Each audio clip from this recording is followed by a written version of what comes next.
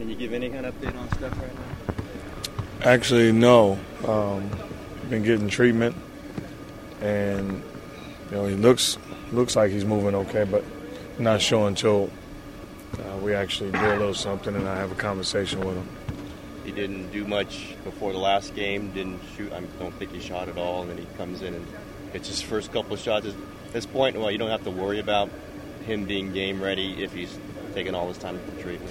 No, because he gets his shots in, and he was born a shooter, so I'm not concerned about that.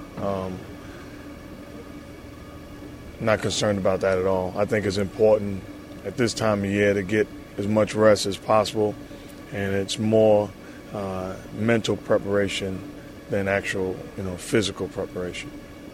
How much confidence do you have coming in here knowing that you won one here before and played well in the first game? Well, it's the same as game one. We came in there believing it was going to be a great series. I have a tremendous amount of respect for this basketball team and this organization and the staff. But we felt both teams were more than capable of going into the other team's building and winning a ball game or two. And, both teams have done that. So it's going to be an exciting night tonight, and we're thrilled about, being in this position. Steph said after last game, it's almost like you guys played better here, and Spurs played better in Oakland. Do you get that feeling at all, and does that mean anything going into this one? Well, I look at it especially that we played, two very, very good games with the exception of, a 4-minute span here in San Antonio. So obviously the guys are not afraid of the environment, and it's something to build on. Coach Duncan said that Bogut's been playing very physical and maybe getting away with some things. Do you see any things that Bogut's getting away with? No, it's good defense. I mean, Tim Duncan's, the best power forward ever played the game, and future first ballot Hall of Famer.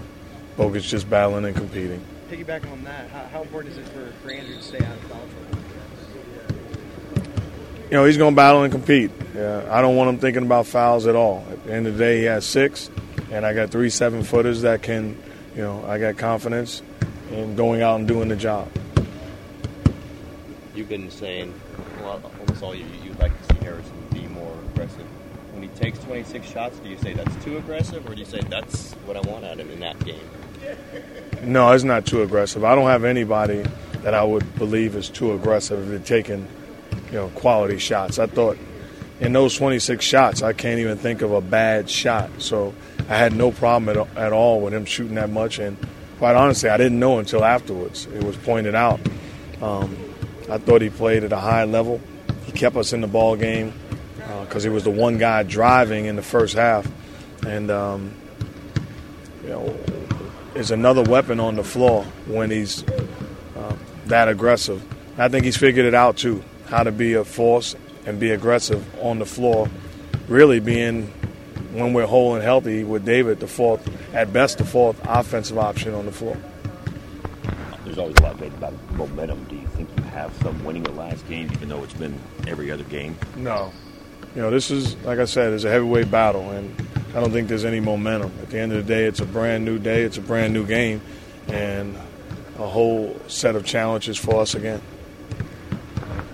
Thank you. Thanks, Coach.